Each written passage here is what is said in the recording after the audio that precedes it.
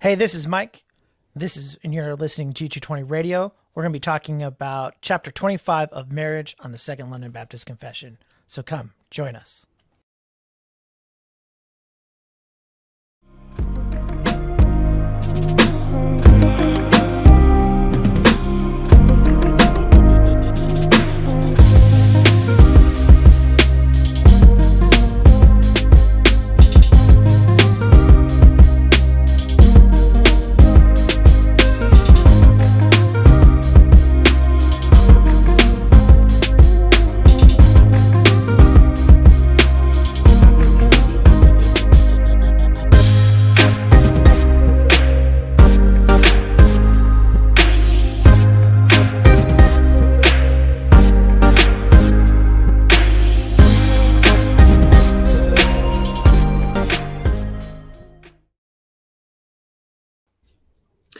It is exciting to be moving along in the 1689. Man, we are on chapter 25. There's only 32 chapters in the 1689. We're moving pretty good here. Moving pretty good. We're going to get another series done, Mike. I'm excited about that. Really excited about this chapter here today. I have a comparison chart. We're going to get into that. There's a couple. I don't know if I'm a 1689 guy. I'm a Reformed Baptist. But I don't know if this chapter really does the justice as our brothers of the Westminster Confession has theirs in the Savoy. Well, the Westminster, for sure. But because this has 4 paragraphs that we're going to get into tonight, whereas the Westminster has 6. And I think those other 2 paragraphs are important ones. I don't necessarily know why the 1689 decided to leave those out in this chapter or in this chapter, unless they were just really trying to distance themselves some more from the Westminster. I'm not sure. Maybe Mike, if you have any insight in that or not, but we'll kind of talk about that when we get to the end of this, and we'll even go over what's in those other 2 paragraphs from the Westminster. But confessions overall, I just seen this posted before we started the program tonight. Somebody had made a comment about when people don't hold to biblical truth and a creed or confession, you end up seeing a lot of error that comes from that. Now, I'm not saying that the confessions take the place of Scripture, but as we've said multiple times with the 1689, with the Westminster, with the Savoy, with any good confession or good creed or even a good statement of faith, it keeps you from going off into error. And so that is why we here at G220 Radio, being Reformed, being Baptist, we would adhere more in line with where I know I'm 100% in line with the 1689. And I mean, we would have unity with our brothers in the Presbyterian Church, those who hold to the Westminster, because those are good, solid confessions. Yeah. And it's always interesting to see why you have these differences within short times. Now, I guess from the 1689 and the Westminster, you have, a good 40 years. And, but confessions are the products of their time. And what the 1699 says about marriage differs than what in the Baptist Faith and Message 2000 and the issues that were involved in 2000 in the creating of the updated Baptist version, and where they tackle more clearly we start getting into some of the LGBT ideas. Not that the London Baptist Confession doesn't address it, but there is a more focus on it in the Baptist Faith and Message 2000. And that's so we see these ideas. We need the old creeds to help us, but sometimes we need to think about topics in our own days too. Yeah. And this is definitely something, if you are a church that does not have a confession or a strong statement of faith, these are things that you would want to put in there. I know that probably a great majority of churches would not think to add something, especially maybe 10 years ago, something on marriage in their statement of faith. But we are definitely at a time right now, and they felt it was important back in 1689, as well as the Westminster even before that, to put something in there on marriage because it's a biblical doctrine, the doctrine of marriage. And I mean, so it is important to understand it. It's important to lay that out. It's important to define it because, as you said, Mike, with the LGBTQ agenda and, with quote unquote homosexual marriage, which really isn't marriage because it can't be, it's not what God has designed. You really need to lay those things out, or churches are going to find themselves in trouble when somebody comes in and says, hey, I want you do marriages. I want to get married. And if you have certain things in there and say, no, as a church, we believe here, we adhere to this. And this is what we've held to for a very long time, and we are not changing our stances. And so it's very important. I think confessions can really help you. Hello, Cynthia. Glad that you are joining us from Findlay. Always glad to have you with us, sister. Appreciate it. But very important to have those because, like you said, Mike, the culture of our time today, this is a hot button. This is a hot topic. And having a confession, lay it out. Now, again, they would not have had, homosexuality has been around since way, way back. I mean, we look at Sodom and Gomorrah. I mean, these things have been in the culture. Today in America, what we see is rampant in our society and being more pushed to be open and accepted. And not just, I just want you to allow me to do what I do in the privacy of my own home, but I want to go and celebrate it in the public. And I want you to embrace what I am doing and be joyful with them in their sinful agenda. So it's very important to have this defined and laid out. Yeah. And I think that, going through, even seeing what they are saying kind of in the more Victorian era of, them, I think I'm correct on that, kind of older English. It's good to think about having a culture different than ours to think about biblical truths. It's always profitable. That's why we read the old dead people. They give us perspectives that are different from ours. And we can see their errors, and we can see where they're right. And that will help us to think clearly even in our today. I don't know why, but when you said think clearly, I just, what came to mind is I can see clearly now the rain is going. It just came to mind. The rain of the culture infecting your brain. That's gone. There you go. All right, so let's get into this. We're going to go ahead and share this screen here. We're going to look at the 1689 Second London Baptist Confession of Faith. We are on chapter 25. Hopefully you all can see that. And there's 4 paragraphs. Again, there is a distinction. We'll show some of the comparison charts with the Westminster and with the Savoy because we want to allow you to see those differences and being Baptist, why we hold to what we hold to. Again, as I already stated, I do think that those other 2 paragraphs that are in the Westminster, we will get there. But when we look at those, I think those could have been put here. I don't really know why it's not out there. And I have not read anywhere why they've taken those out. So I don't personally know. Maybe if somebody's listening that adheres to the 1689 and they have an understanding or idea why those 2 paragraphs were removed from the Baptist Confession of Faith as opposed to what is in the Westminster, I'd love to know. You can email us at g220radio@gmail.com. I really would. And everything that I've searched, I haven't found a reason why those aren't there. So if somebody has something that I have not seen, I would love to know it.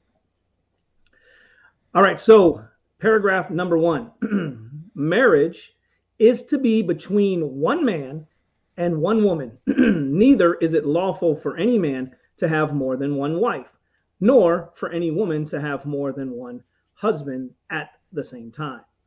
And this is very important. As Mike said, I mean, what they're doing here is they're trying to define marriage. They're laying it out what marriage is, and probably we could really get into a deeper discussion on this. But what they're trying to do here is lay this out. Marriage is between one man, one woman, not this polygamous type of marriage. What's the other one? When it's Polyandry. Polyandry, when it's the reverse role, when there's one woman with multiple men. And so they're saying, look, that is not acceptable. It is one man and one woman. And then it gives us a few proof texts. Yeah. And I feel like there isn't much commentary to give out. If we're talking about Christians, I think most people believe this. Obviously, this would exclude Mormon doctrines of polygamy in our day. Obviously, Mormons are not around in 1689. So the 1689 framers are not thinking of Mormonism when they're writing this. Yeah, they came around around the same time as dispensationalism. Yeah, just poke the bear. Poke the bear. Because of Finney. So there we go. We'll accuse everyone. And but the confession is clear. It's between one man, one woman.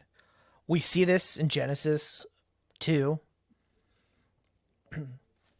When when Eve is created out of Adam's side, we can talk about that, in a later time about the significance of that. And it really emphasizes what Jesus has already said. You think about not only Matthew 19, Matthew 5, when dealing with lust. Matthew 19 is when he's dealing with the Pharisees, asking about when they're asking, well, Moses allowed us a certificate of divorce. And Jesus' response is, yeah, it's because you have a hard heart. Like, what do you expect? Kind of with that. And he lays down what God created. So when we think about marriages to be between one man and one woman, we're going back to creation, how man was created. And we should also look at when we see David having multiple wives, we should recognize and know, well, that's not right. And we see that's not right because Solomon, who also has multiple wives, drifts away from the Lord. I think that will come up again later on here in the confession, in chapter 4 or chapter 3 or paragraph 3. Mm-hmm. But here, I think the confession is clearly stating what the intended purpose of God's creation was, and even outlined in 1 Timothy 3 and Titus 1 when we talk about what leaders of the church to be. Yeah, it's vitally important. I think, as you said, you're going to see this with Mormonism. Maybe you're going to see this some in Islam, where they're going to have maybe multiple wives. You're going to see this even with Hebrew Israelites. They believe in one man having multiple women, multiple wives.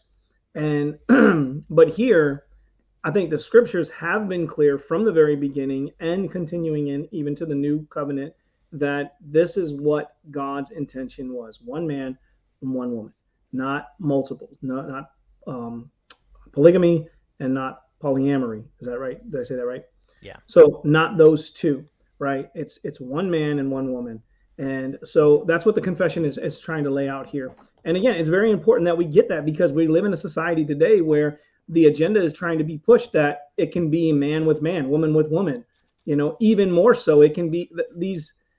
They come up with so many of these different terms where now it can be just, it's open and it's fluid. You could have two men and one woman, or two women and one man. It's which is really the same thing, but they're seeking a different name for these types of relationships.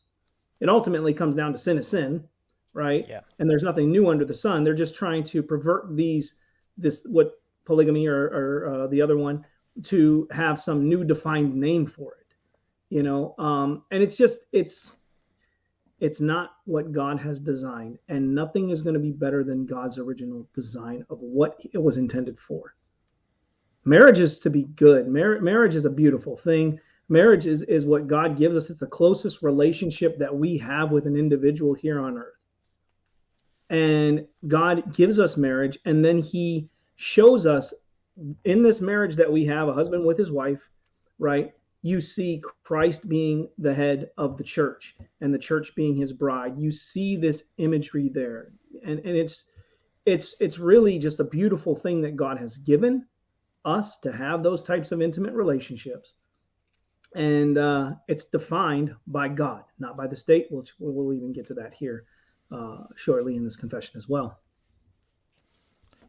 Yeah. And to think about kind of all four chapters or all four paragraphs in this chapter, it really lays down kind of what is an entrance into marriage. And so just to kind of counter it with the Baptist faith and message somewhat along the traditional lines, there is kind of that idea that you were talking about, diving more into the theological implications of it. So the Baptist faith and message says the husband and wife are co-equal worth before God. Since both were created in the image of God, the marriage relationship models the way God relates to his people. A husband is to love his wife as Christ loved the church. He has the God-given responsibility to provide for, to protect, and to lead his family. And then they continue on with a wife is to submit herself graciously to the servant leadership of her husband, even as the church willingly submits to the headship of Christ. And you can kind of see the focus is on these two confessions. I don't think it's not that the 1689 is wrong and the Baptist faith and message is right. I think those two go together very well. They complement each other, but they're the products of the time. Here you're talking about what is kind of the beginning of marriage and kind of its overarching thing. You're not getting a lot of here's these theological implications, which become important when you start getting into nowadays with egalitarianism. And what is these now roles between a man and the wife and how this works within the greater confounds of a family. Yeah. And I think a few words there at the very end is also telling, because I grew up in an independent fundamentalist Baptist church. My wife grew up in an independent fundamentalist Baptist church. And here it says you cannot have more than one husband or more than one wife at the same time. Now, I posted a question when I was sharing this episode today, basically in that divorce is always a result of sin. It's always a result of sin, right? But is it always sin to divorce? And there are times where you have been given in Scripture, I think we'll talk about it a little bit more here, but there are times that have been given in Scripture where it is permissible. And as you've said, Moses gave a letter of divorcement because of the hardness of heart. Understanding that while God's original design for marriage is beautiful, it's a wonderful picture of an intimate relationship between man and woman, as would be this relationship that man would have with God, with Christ, who is the head of the church, and the body being the bride, and having this personal relationship. But sometimes in a fallen world, those things don't always work out. And so the grace of God is there is allowances for divorce. And so we'll talk about those a little bit more too, but I think it says here at the same time, obviously we're dealing with polygamy or whatever the other one is. I can't even. Polyandry. It was on my tongue, but I just, can't spit it out. But anyway, and so I think that's important because we kind of grew up in a church setting, both me and my wife. Again, God hates divorce. We'll talk about that. but grew up in a setting where divorce was viewed as like the unpardonable sin in those types of settings. Not every independent fundamentalist, I'm not throwing all of them out there, but that was almost like it's the unpardonable sin. And so, I mean, I was even a part of a church where you could not be in the choir if you were a divorced person. Didn't matter if you were divorced before you came to Christ or the circumstances of that divorce, you couldn't even sing in the choir. And so I think a lot of times people, when it's speaking about being deacons or elders, being the husband of one wife, being a one woman man, right? So unless you have anything else to say there, we'll move on to paragraph 2. Yeah. I don't agree with John Piper, but we'll get to that. Oh, that's a teaser. Yeah, it's a teaser for me too, because I'm not sure what Piper said. So, all right, marriage was ordained for the mutual help of husband and wife, for the increase of mankind with a legitimate issue, and the preventing of uncleanness. So you're probably thinking, like, what is this legitimate issue? Preventing of uncleanness. Maybe you can kind of see where that goes. But marriage is ordained as a mutual help. Women, wives, are helpmeets for their husbands, just as we are to provide and take care of our wives and to lay down our lives for our women. Love that headship that's within the marriage union, and not to abuse that. Sometimes that happens.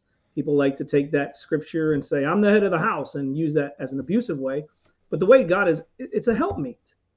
We're to help each other. As I was studying and listening, I was listening to another guy who was going through the confession, and another pastor, Reformed Baptist pastor, and he stated that the husband and the wife should always be seeking to every day build up their spouse in the Lord, to build them up to grow closer to the Lord. Like, how is the husband leading his wife closer to the Lord that day? How is the wife leading the husband closer? And I mean, that really challenged me and convicted me. Like, I need to be making that a mental thought of at all times, to be seeking to, how can I build up my wife in the Lord and grow her closer to the Lord today? And not get so wrapped up in all the busyness of life, because she is the closest person and should be the closest person to you of all your relationships, right? Yeah, and you think about where this is talking about in context. So they have Genesis 2:18, Genesis 1:28 also, or I guess it's going to be a little bit later. Also explains this, is that the idea, like in Genesis 2:8, when they use inferior translation, should be using NASB 2020.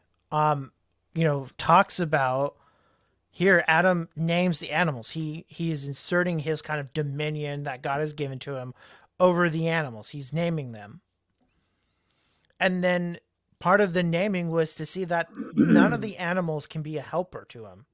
They have their pairs. So then God makes Adam goes to sleep, takes one of his ribs, creates Eve with it, and now he has a helper. And that we should see this helper not just physically, but as you were mentioning, spiritually. It's both. We are to grow together because we have a task to do. We are called to do something. And that's where kind of Genesis 1:28 plays in. God blessed them, as he says it, and he said to them, be fruitful and multiply and fill the earth and subdue it and have dominion over the fish of the seas, over the birds of the heavens, and over the living things that moves on the earth. A man and his wife, Adam and Eve as our parents, were called to subdue the earth, to multiply it. When you think about where Adam is placed not just a garden, it's a temple garden. It's a garden designed for worship. He is to work that land and spread that out. That temple garden wasn't supposed to remain in Eden. It was supposed to cover the entire world. Well, Adam needs help. So God gave him a wife to help him to do these things. And they were to be together to worship God, to subdue the earth, and to fill it, to increase it through the means God has given to him, through one man and one woman who are married at the same time with no other man or woman. And to grow, do this, and create more people to worship God and to help subdue the earth. And when we start to think about the importance here in Genesis 1 and 2 of this, we really start to see kind of the importance God has given marriage on this earth. And as the Baptist faith message would say, is the family is the foundational institution of the world. Yeah. Human society. And when you mentioned, building these families, growing these families as a family, you're bringing forth or being fruitful and multiplying, bringing forth children that you can raise in the fear and admonition of the Lord. When it says the ordained for the mutual help of husband and wife for the increase of mankind with legitimate issue, this is referring to having children. Okay, legitimate children, because it even says here, if you look at if the language of the 1689 is a bit hard for you to understand, because it is written in that 17th century, Founders has one in modern English you can look at, and it says in Founders, it speaks about the increase of humanity with legitimate offspring. So that is what is being stated here. And this also is important. I think we didn't hit this, but it's important to understand that marriage is not just coming together sexually and then you're married. There's an oath that is taken, which is, again, we did oaths 2 weeks ago. Then you come to civil magistrates, and then you're talking about marriage here, right? An oath is taken. When we see, especially in the Jewish culture, in their custom, when we see Joseph, Mary is his betrothed. An oath was taken. They didn't come together physically. They didn't have the ceremony yet. But we would maybe consider it as like an engagement, but even more so serious, I would say, than what we have as engagements, because people can easily break off these engagements. This was an oath. You're committed to going to this is going to be your wife. You're making this oath that you're getting married, right? And so this is a civil thing as well. So it's God ordained, but then there's a civil matter that takes place. You're coming together. You're taking this oath, and then you're having this legitimate offspring, which civilly, from the magistrate, is helpful in our society and needed, because what do you do? Who gets, when you think of if someone dies, who gets the inheritance? Who, these things, the government needs to know these things. I know some people that are government conspiracists. Well, they don't need to know anything. But if you were to pass, then your children, who's going to get what? You have to leave them as an inheritance. Or if there's other things that come up, civilly, you have these legitimate issues taken care of. Yeah. And to think that we should also understand that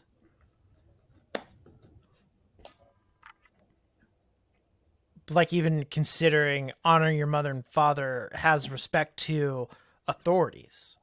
While families is the central foundational block for human society, as the catechism would say, we're all equal superiors or inferiors. And it's not that like we're just one of those categories. We're all of those categories at different levels in our relationships. And to And there's also a benefit for the government to promote families, to promote people having children. That's how you maintain yourself as a country. You're 2.3 children per family. Just make sure you get that 0.3. And we see the destructiveness of destroying this idea of mutual help and the increase of mankind in Europe, where Muslims have lots of children and they are very rapidly taking over Europe, just simply by games of how many children they have. United States currently doesn't produce enough children to replace its population. And this should be something that we need to consider. And, obviously, I think we should have a fuller view of how does the matters of the church, like marriage and this oath between God and these two people coming together as one, and how that interplays with government is an important question. Honestly, the Baptist confession here isn't really teasing that out. And it's probably not an issue in the time. There's no need to tease it out. Right. Everyone kind of has a similar view. But that's something we need to think about and to consider. Because also in kind of that last statement is that marriage provides kind of a moral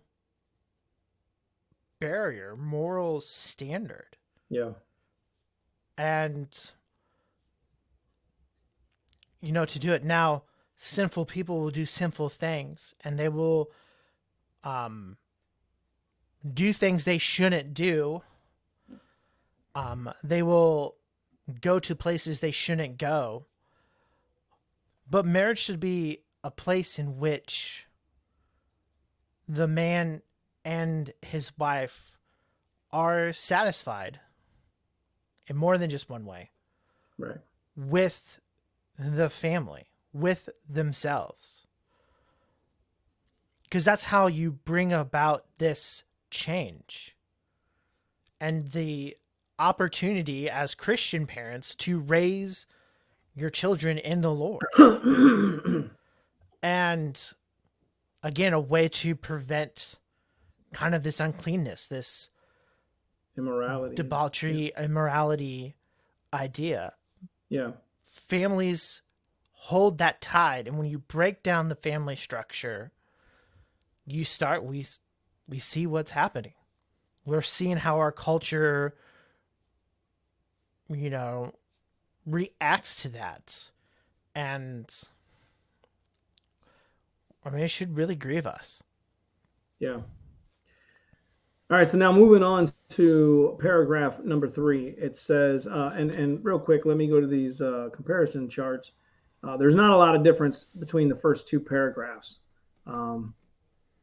Just a little bit here. You can see these orange in the Westminster and the Savoy. That is not in the London Baptist, but not much of a difference there. Pretty much saying the same thing. And even in this paragraph, you'll see there's very, very similar, just a few words and a few things added. In the other 2, that is a difference, but still pretty much stating the same thing. So here we go. Paragraph 3. It is lawful for all sorts of people to marry, who are able with judgment to give their consent. Yet it is the duty of Christians to marry in the Lord. And therefore, such as profess the true religion should not marry with infidels or idolaters, neither should such as are godly be unequally yoked by marrying with such as are the wicked in their life or maintain damnable heresies. A lot there, but what it's stating is everyone should be able to lawfully, rationally give consent to marry. Okay, they're able to do that. Yet it is the duty of the Christian to marry in the Lord. This is important. It's important. And it goes through some of the different who you should not be yoked with. I remember one of my grandmother's friends loved the Lord. She's not with us anymore. She loved the Lord, but she married a Catholic man. And I remember one day, he had passed on, but I remember one day going over to visit her. My grandma was living in Florida at the time, and I went to visit her.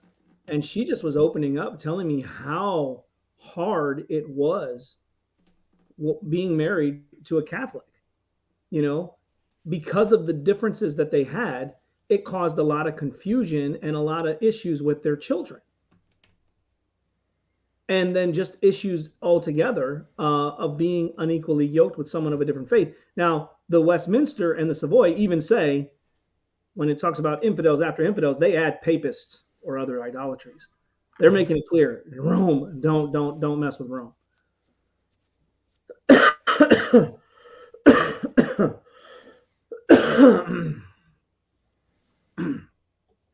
Sorry, I had to clear my throat. So, yeah, I think to kind of break it down, first off, it's saying missional dating is not worth it. Don't do it. Let's just modern vernacular. Yeah. Being relevant here to all of our single listeners, missional dating is wrong. But to kind of think through it, it's left for all sorts of people to marry. Obviously, this is thinking of people in different groups.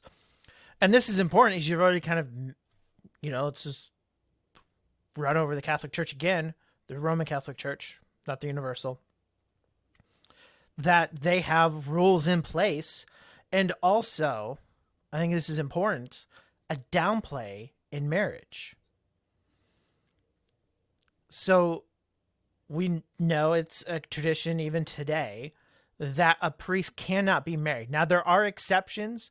If someone is called to be a priest and they've already been married, they don't divorce their family. But if you want to become a priest, you can't get married. You're not allowed to be married. So we see here the Baptist Confession again, shortly after Reformation. You think Reformation is 1517. We're 170 years removed from that. These are still hotbed issues that here they're making it. Look, priests, pastors, elders, bishops, whatever you want to call them, they're all pastors of a local church. They can be married. They can be married, and that it's good that they can be married. But I also think, too, here, in dealing with it, and this comes with Augustine, one of his downsides, is this downplay of marriage, that it's, and Paul mentions this, that it turns our eyes kind of away from the Lord in one sense. We are worried about earthly things. There, 1 Corinthians chapter 7, he has that appeal to, that he wished that all were single like himself. What we see kind of develop is this downplay of marriage. It's kind of this burdensome thing. I think here the confession, and with the reformers in general, that marriage is not this down thing. That, it's lawful for all sorts of people to get married and to enjoy God's ordained mutual help in having a husband or a wife. And to think about this, and Dr. Michael Haykin, who I took Church History 2 with at Southern, emphasized that with the Reformation in kind of theology became a Reformation in marriage. There's a big boom. Luther got married. Luther tried to get other people married. Nuns left, including Katharina, to come to get married. They're embracing this theology. And I think we should see that and understand that the Baptist confession and all the other ones, they're saying this like, you don't do, that's not right. God has given us, ordained this for us, and we should be able to partake of it. And then if you're a Christian, you should make sure that you're marrying someone who shares your faith. Yeah. Who isn't one who's going to draw you away from the Lord like the wives of Solomon. Who will not lead you into damnable heresies, which will cost your soul. And so there's this understanding that as Christians, we should be looking for other Christians to marry. We shouldn't try to, I really like this person, so I'm going to date him. And I know he's not a Christian, so I'm going to preach the gospel to him. And hopefully he can be saved when we get married. That's not what they're saying. That's not what, it's not good. Because you don't, God saves. Right. And so. Well, I think like you said, the missional dating thing is, people do it. I mean, we see it happen. I'm not saying that it works. I'm saying people have this mindset that, well, I really like this person. I'm attracted to this person because they look good or whatever. They're funny or, we get along well. But they're not a Christian, but they come to church with me, they do these things. So over time, I think the Lord's going to bring them to faith, and then everything's going to be great. But it doesn't always work that way. And then you can't bring someone along thinking that that's going to happen, because if it doesn't, you're unequally yoked, and it will cause and can cause some serious problems in your marriage. And now the question kind of comes up because the 1689 does not say this, but the Westminster does. And I'm 1689 Baptist. I'm just saying that when it comes to marrying someone who also is a Christian, I would say it is probably a good practice to marry someone like-minded. Now, we do understand that people grow in their theology. Let me show you the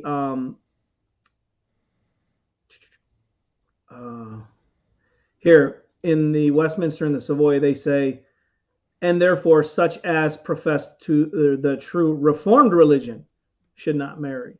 They throw in the Reformed aspect of of our Reformed faith. Now, they're not saying only marry someone Reformed, but they're throwing that in there. And I think that we should be careful, those that are single, we're married here, but those that are single, looking at those things, because I've seen this happen as well.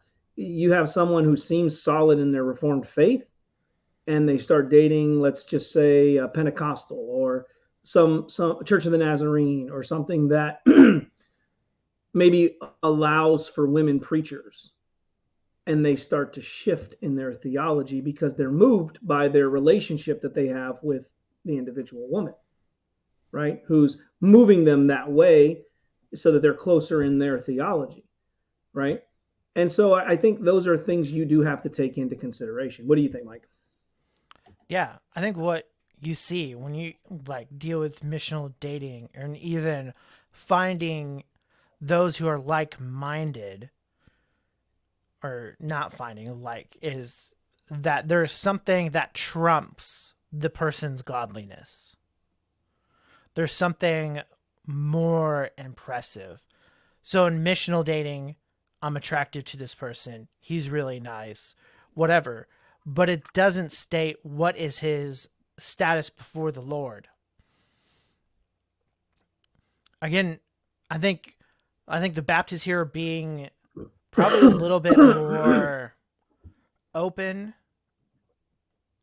maybe to also include their Presbyterian Congregationalist brothers, the pure, not be. Well, you bring that up. That even makes me think of, let's say, a Reformed Baptist woman marrying a Presbyterian young man. Yeah. And then when they have kids, what do you do? Well, the woman's going to Yeah. submit probably to the husband in that case. And yeah, that's real, and you have to think about it. And I think, and that's where intentional dating, you bring this up. Will this be an issue of contention? Now, we don't have the foresight, but baptism is a big deal. Yeah. And to think about it. And so I think what we should see from paragraph 3 here, and what we can apply here for those of you who are single, is that you look for the godly person. Now, God will give you whom he gives you, but we should be spiritually concerned about who our spouse is, and really answering the question is, will they help me promote holiness in my life? Will they be the one that will help me in preventing of uncleanness? That's the point. It's kind of developing how to kind of fulfill paragraph 2.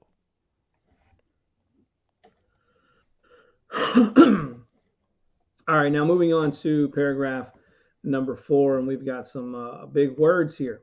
All right, so bear with me as I seek to pronounce these correctly. Marriage ought not to be within the degrees of consanguinity or affinity forbidden in the word, nor can such incestuous marriages ever be made lawful by any law of man or consent of parties, so as those persons may live together as man and wife. Now, the big word consanguinity or affinity here is referring to incestuous relationships. It tells you right there, when it says, nor can such incestuous marriages ever be made lawful. If you look at Founders, again, like I said, it's more modern English for you. But even just looking up the word, let's see, let me go over here. I got the definition. Consanguinity is the fact of being descended from the same ancestor. Okay, so it's the same thing. And affinity here is a spontaneous or natural liking or sympathy for someone or something. So it's saying you're having these things, right? But in the Founders, the modern translation of the 1689, it says marriage should not occur within the degrees of blood relationships or kinship that are forbidden in the word. And so that's really what is needed, or is just trying to be, or is being conveyed here.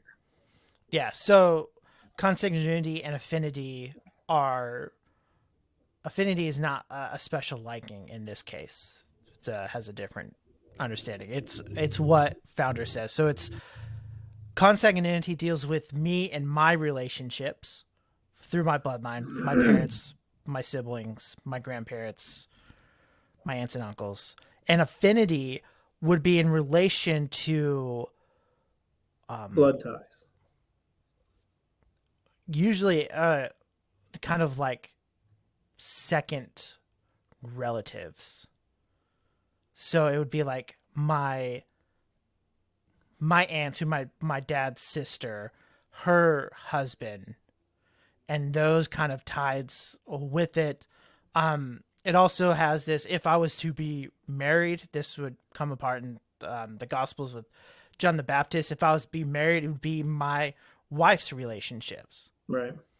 Or in the cases, kind of in that too. So you kind of have this degrees of separation from the core and within your blood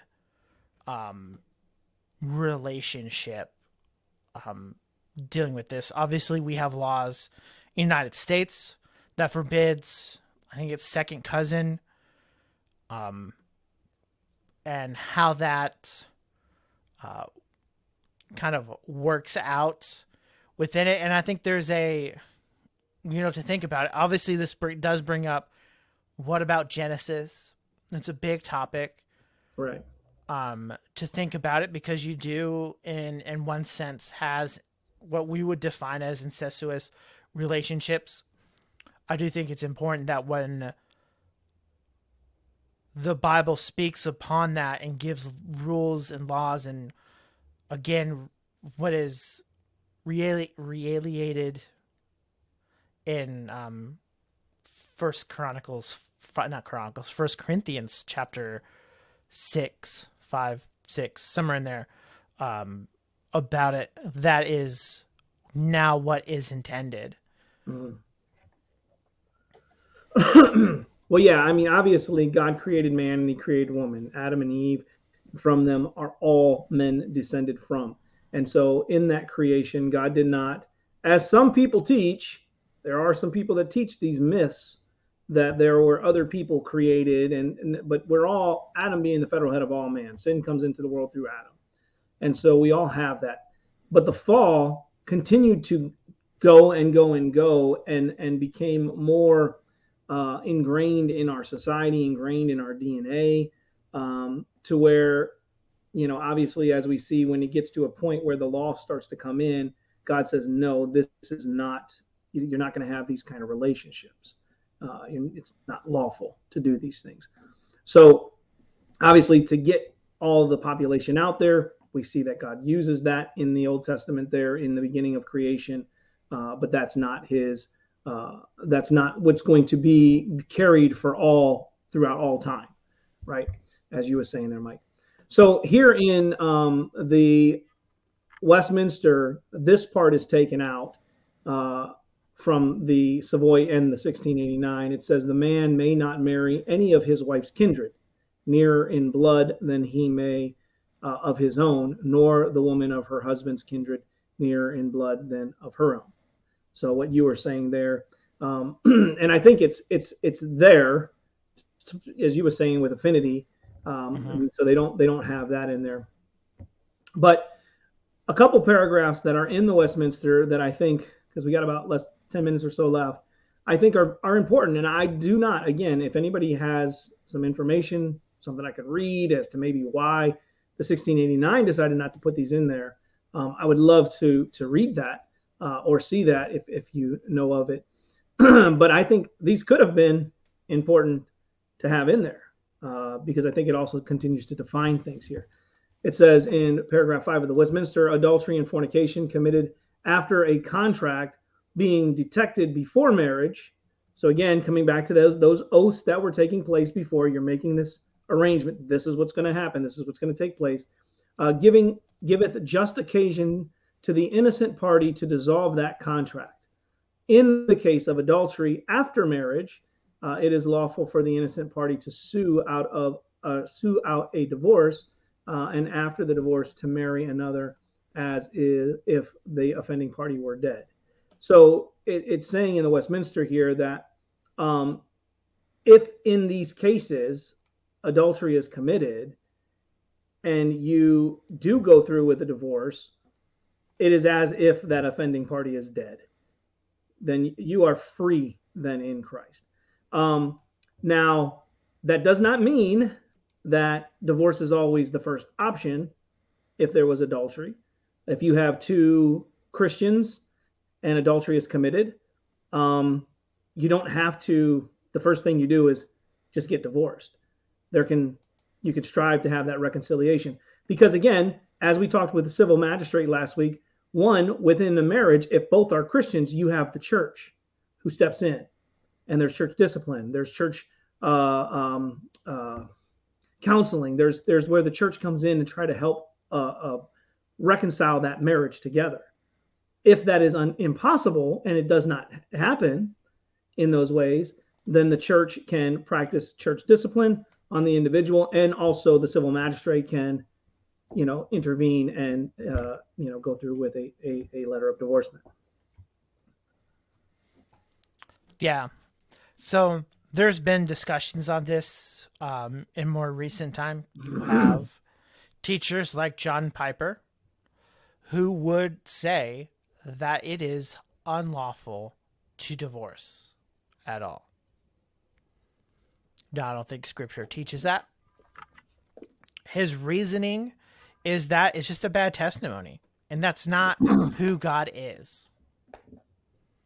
God isn't one who divorces his people. if you divorce our people, our salvation is not secure. And then also you have so that implication on what the gospel means. It has been taught at Southern in some of the undergrad positions classes that I know about, this same position.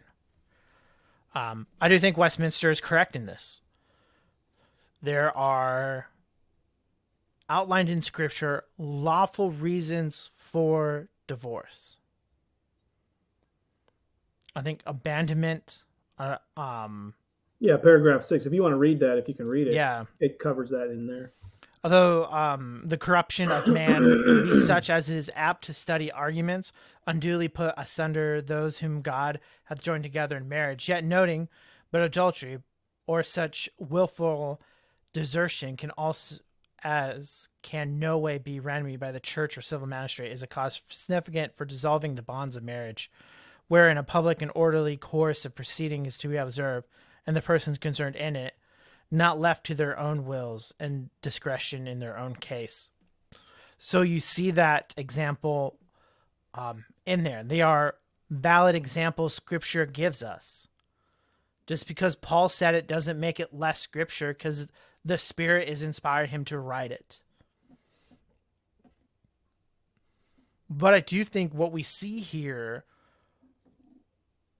is really the dissolving of the person breaking or wanting to break the marriage covenant. God has given this as a grace. I think in these times, they shouldn't be taken lightly. They are the kind of last resort, but knowing our hardness of the hearts, we do have these two exceptions. And they do get to the theological implication of probably more like Israel and their abandonment for the idols, the spiritual adultery that goes with it. I know this is probably more of a modern, I don't know the history of this teaching, but it's definitely being taught today. It's being taught by prominent teachers within kind of Reformed or Neo-Reformed or whatever you want to call evangelicalism, and to be mindful of it. I do, again, I think the Scripture is clear. These are valid options. They're last case scenarios. You should do all that you can do, but in the end, think that's important your husband, because that's who happens most, is a perpetual adulterer. He's not going to change, okay, let me rephrase that. He's not going to change apart from the work of God. Right. And if it's causing misery and it destroys a family, this is a way to escape from it. I think not mentioned here, but abuse would be similar. I think that falls with harm's way. Yeah, I think it kind of falls into a desertion of there was a pastor who once I was having a conversation with him about abuse, and we were discussing this, and he told me, I don't think abuse is desertion. I don't think that falls in that category. And I'm like, well, it does, because you're not just deserting someone if you pick up and leave. You can stay in a relationship. Most abusers will stay in a relationship because they can control and continue to abuse. But they've walked away. They've deserted those vows. That's another reason why, when we did the show a couple of weeks ago, why oaths are so important. And as I mentioned, I was listening to a pastor who was preaching through this chapter. And one of the things he said, that when he does marriage counseling, when people come in and they want to, or pre-marriage counseling, when they're going to get married, and sometimes people say, well, I want to write my own vows and whatever. He says, you can write vows, but I'm going to lay down the oaths. I'm going to lay down God's ordained purpose for marriage. I'm going to put that out there, because this is you're taking these vows, and they're serious vows. And so in those cases, I do think that it is permissible again, not the first instinct. Now, abuse, if somebody is abuses somebody one time and they're both professing or Christians, again, you go to the church and the church works to bring that reconciliation with God and with the other individual that is being abused, the spouse. However, if that is not the case, you practice church discipline. If the person is not a Christian, not a member of the church, and you can't practice church discipline, even if they are one way or the other, the next step is civil magistrate. You go to the for protections. There's ways in which God has given us to deal with these situations. If you're in the church, church discipline. If you are not in the church, then you go to the civil magistrate.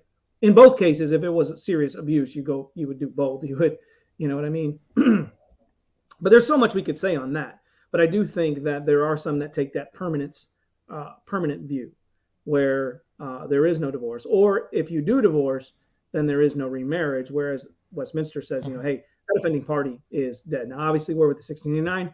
It doesn't have these in there, but I've been divorced before. If that's news to anybody, I don't know why. I'm pretty sure it's been put out there before, and I've been remarried. Now, when I was married before, I became a Christian in my previous marriage. And so then when the divorce happened, it was adultery and a desertion from the other party towards me.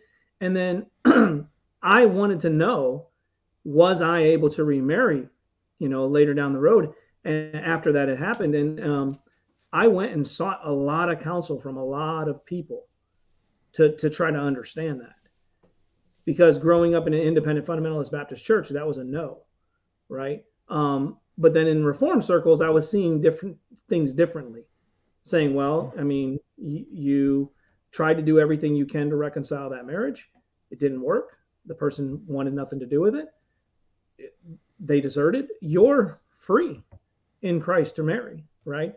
Uh-huh. Some people don't take that view. Some people take that permanence view, where, like you said, John Piper or maybe I know Voddie Baucham takes those views. You don't get divorced, and if you do, you don't get remarried. So there's differences there. I should clarify, with John Piper's view, you can get remarried to the same person unless they get remarried, and then you can't. Even if they got divorced. Again, with that, and I think there's, to clarify, with abuse, I mean, if it's physical abuse, you need to go not only to your church, right, to get protection, but it needs to be reported. Right. I think spiritual abuse or verbal abuse is serious. That can lead to physical abuse, and it needs to be dealt with. You need to go to your elders. If it escalates, obviously, to be clear, you go to the local authorities to have that dealt with, because it is against the law. It needs to, and we see what happens when the church tries to cover these things up. Right. It looks bad. So this is not just to, it's the duty and, as the law, as the civil magistrates, to deal with that, to enact judgment. God has created them for that, to punish evildoers, as we talked about last week.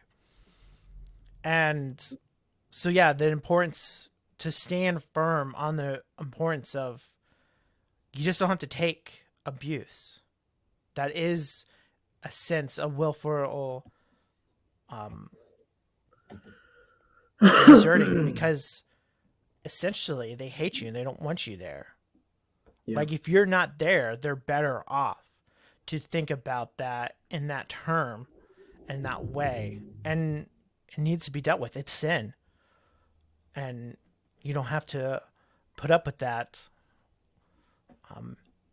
in your life. And I think this is a more real threat nowadays.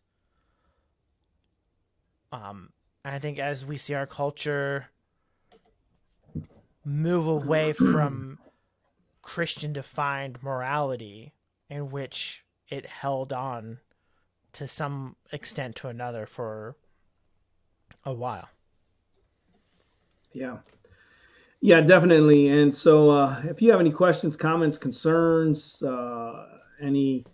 anything you would like to share with us here, you can do so at g220radio@gmail.com. Again, it's g220radio@gmail.com. We would love to hear your feedback. We really do. We want to hear from you. We will be coming up on our 500th episode of G220 Radio. October 5th is, I think it's the 5th, is the day that we have planned for that 500th episode. We want you to tune in.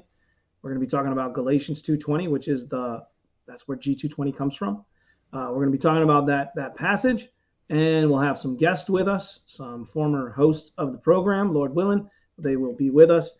And we're just excited to be getting to 500 episodes. We're going to talk about the good, some of the bad, some of the ugly, some of the things that maybe we enjoyed over our times. We've all have. I've been here since the beginning. Mike came a little later on. But we're going to talk about the things that maybe we've enjoyed, the show episodes that we've had, or guests on, and some of the bad ones. I mean, we've had some people on the program before that walked away from the faith. And so, there's some things in there, and there's even some shows that we've done. I know for me personally that I've done that I look back and say, I probably shouldn't have done that show. It wasn't a good call. And so therefore, we're going to kind of share some of those things on that program as well as we have that 500th episode of G220. It's exciting. 500 episodes. I mean, that's a long time. That's a lot of perseverance with doing this, and even changing from one platform that we was with to another one, and just learning these things. It's a lot of perseverance with that, and persistence, and just being consistent with seeking to do a show every week. Once a week. It's been a joy. It's been fun. And so we'll see if we make another 500 after that, but who knows? Only the Lord does. But 500 episodes, it's coming up next week. I do believe we should be on the next chapter of the 1689. Okay, Greg Shriver said number 500. Yep, that's 500 of them. Man, a lot.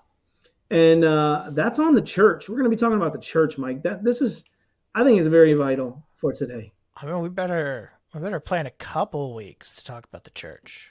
Yeah, I think that's a long chapter, isn't it? It's a long chapter. Not only is it a long chapter, it's an important chapter. Yeah, very.